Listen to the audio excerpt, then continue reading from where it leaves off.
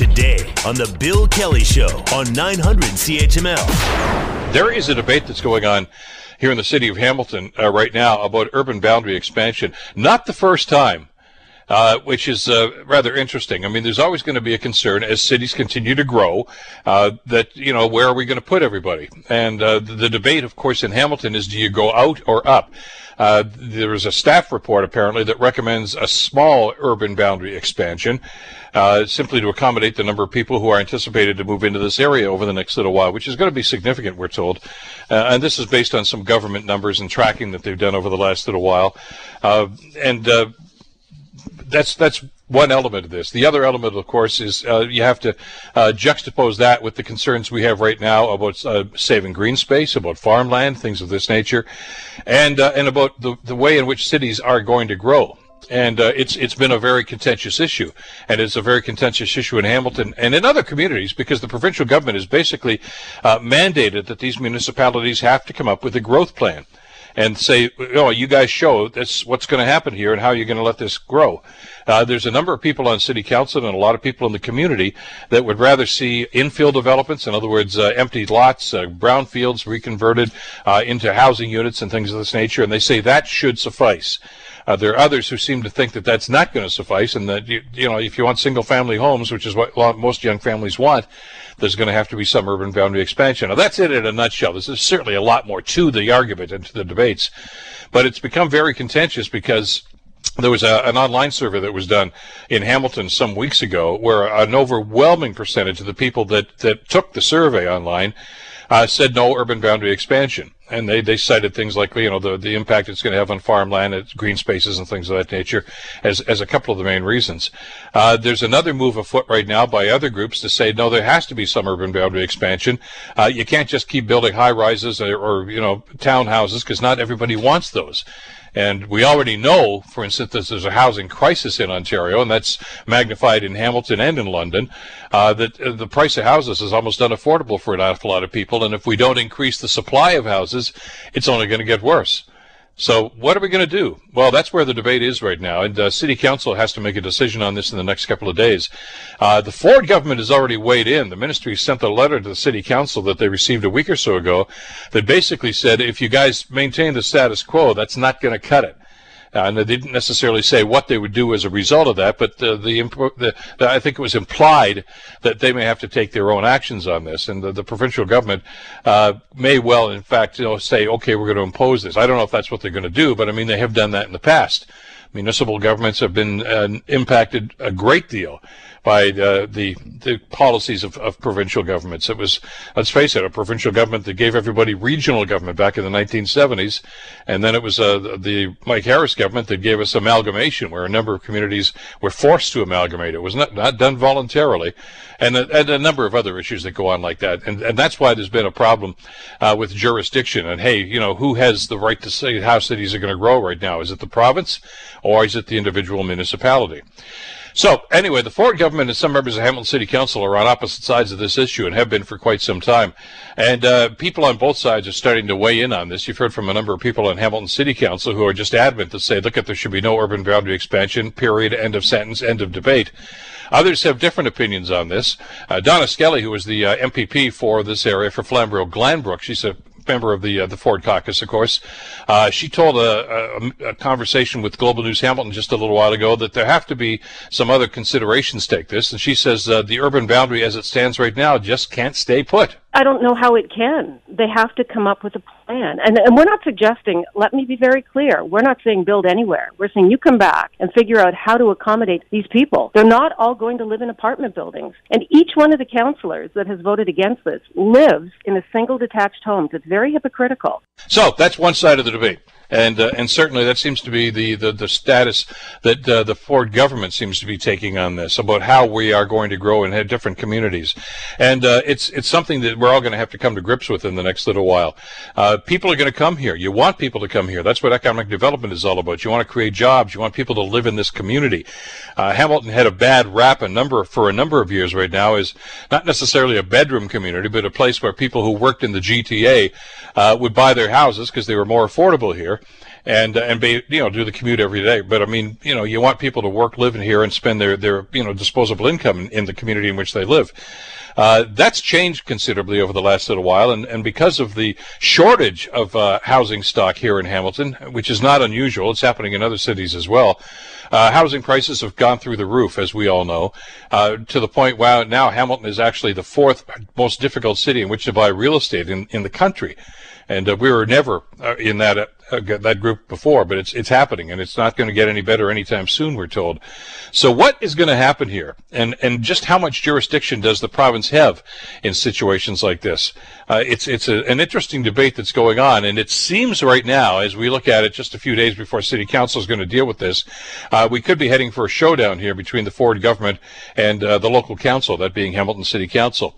And a number of folks are weighing in on this. Andrea Horwath, the NDP leader and the leader of the opposition, has already said that she sides with the idea of no urban boundary expansion.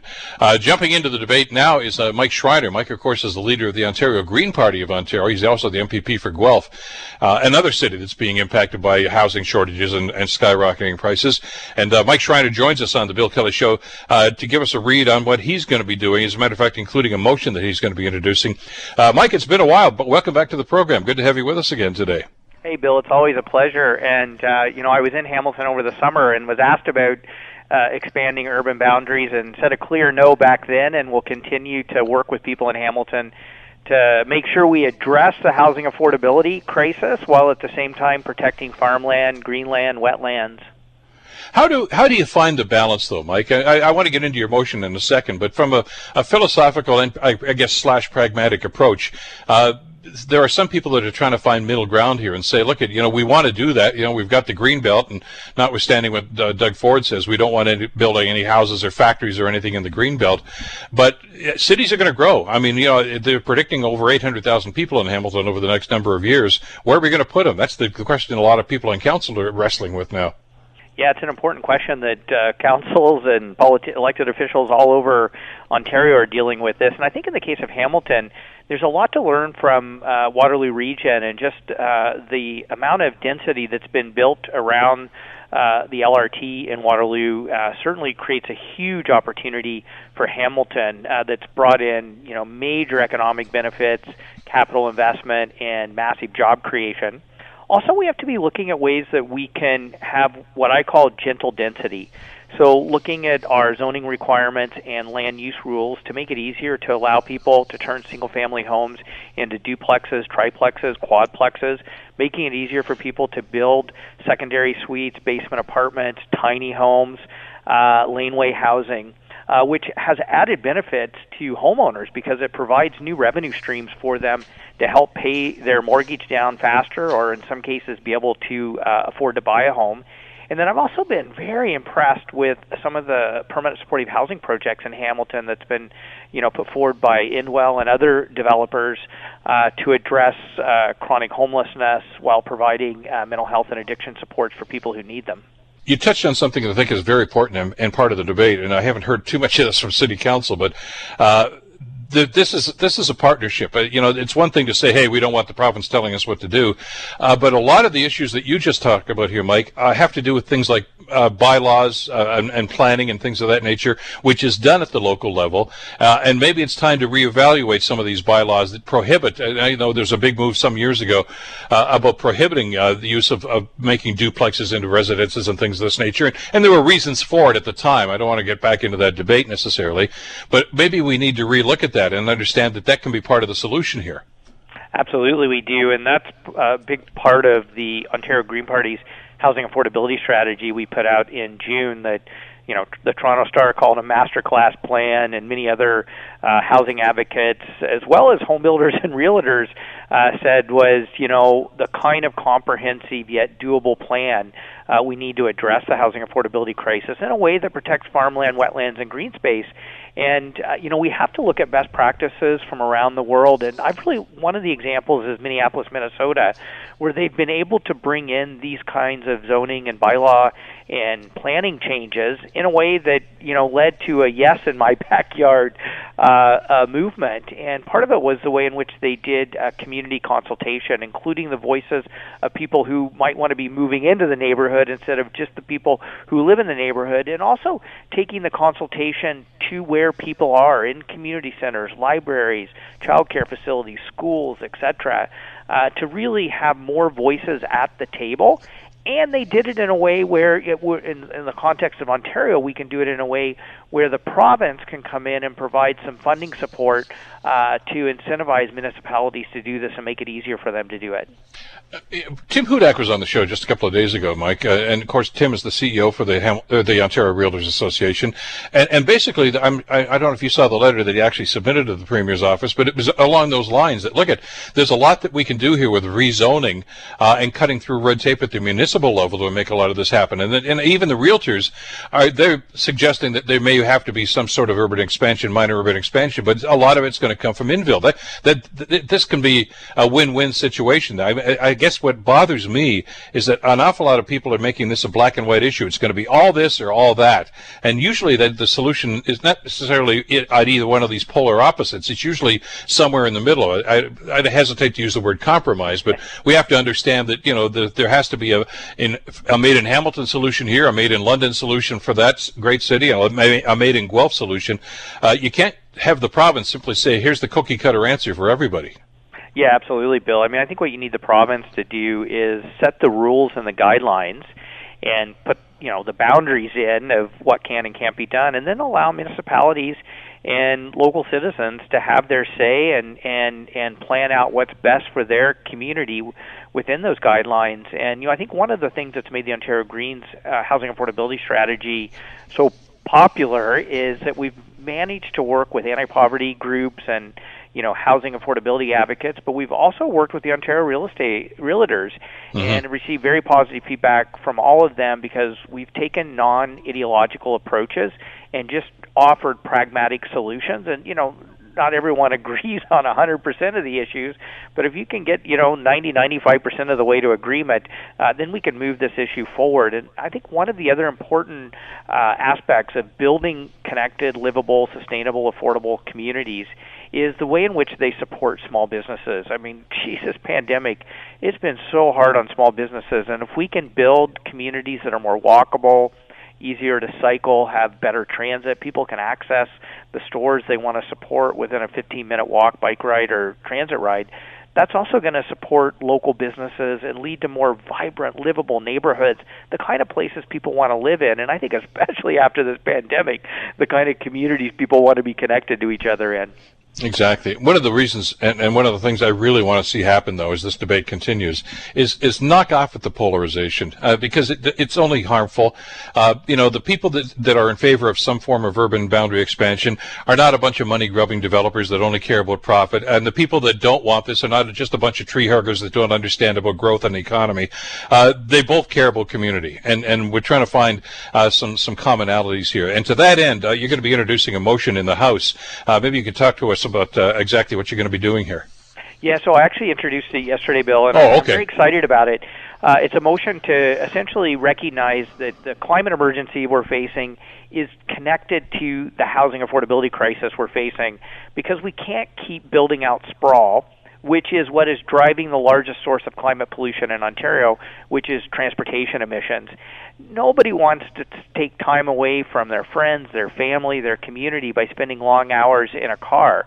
So let's figure out a way that we build what some people call 15-minute communities, where you can live, work, shop, and learn in a neighborhood within a 15-minute drive, transit ride, bike ride, or walking, and to put the rules in place to make that happen. And so we can both increase the supply of affordable housing while reducing climate pollution at the same time, grow our economy, and improve people's quality of life. Those are the kinds of win-win solutions I'm looking forward to. And you know what? As far as I'm concerned, developers can function within those guidelines and build houses and you know, make a profit and earn a living and pay their workers, you know, good wages and create more jobs. And I think we can do that in a way that we don't pave over our farmland and our wetlands, which, you know, we need to have that land to feed us and to protect us from things like flooding. It's not a new problem. I can remember years ago I had Mayor Nenshi, just after he got elected as mayor of Calgary.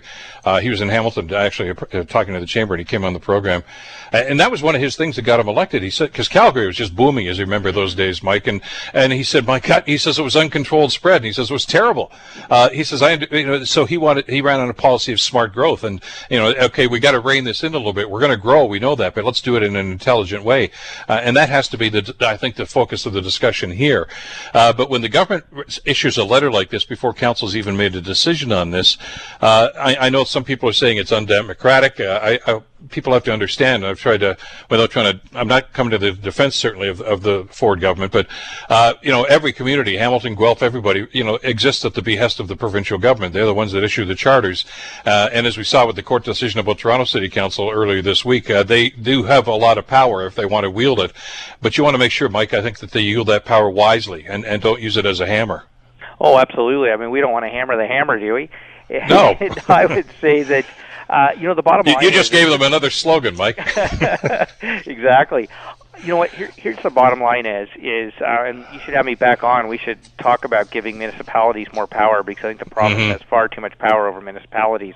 But the bottom line is, you know what? We can increase the supply of affordable housing. We can build our communities in ways that improve people's quality of life and improve our local economies, especially for small businesses, and we can protect our farmland and wetlands, and smart growth is key to that. And it can be done in a way that, you know, benefits people who, you know, are builders and developers. It can be done in a way that addresses, you know, issues around homelessness and access to affordable home ownership, as well as affordable access to affordable rental properties. But smart growth is going to be critical, and so the province has a role to play in setting the rules. But local municipalities should be able to determine what's best for their communities within those rules. Well, it's a debate that needs to be had, and as I say, the clock is ticking for Hamilton City Council right now. But it's a debate that's going on in just about every community, isn't it? I mean, because we are growing in this province right now, and how we grow is going to be a very, very important part of that. So, you know, we're looking to see what's going to happen here with Hamilton Council and others in the coming days ahead. Good luck with the motion. We'll see what the government does in response to this. And oftentimes, I know these things kind of get shelved or shut into a blue box, but then a couple of months later, you see elements of some of that stuff introduced in government motions. You've been around long enough to see that happen, Mike. So maybe some of this will rub off on them. We can only hope. And we'll have that further discussion too about the municipality-provincial relationship too. Always a pleasure, Mike. Thanks so much for the time today. Take care. Yeah, Bill, I appreciate it, and you have a good day. You too. Mike Schreider, leader of the Ontario Green Party, with his assessment of what's going on with the debate about urban boundary expansion. The Bill Kelly Show, weekdays from 9 to noon on 900 CHML.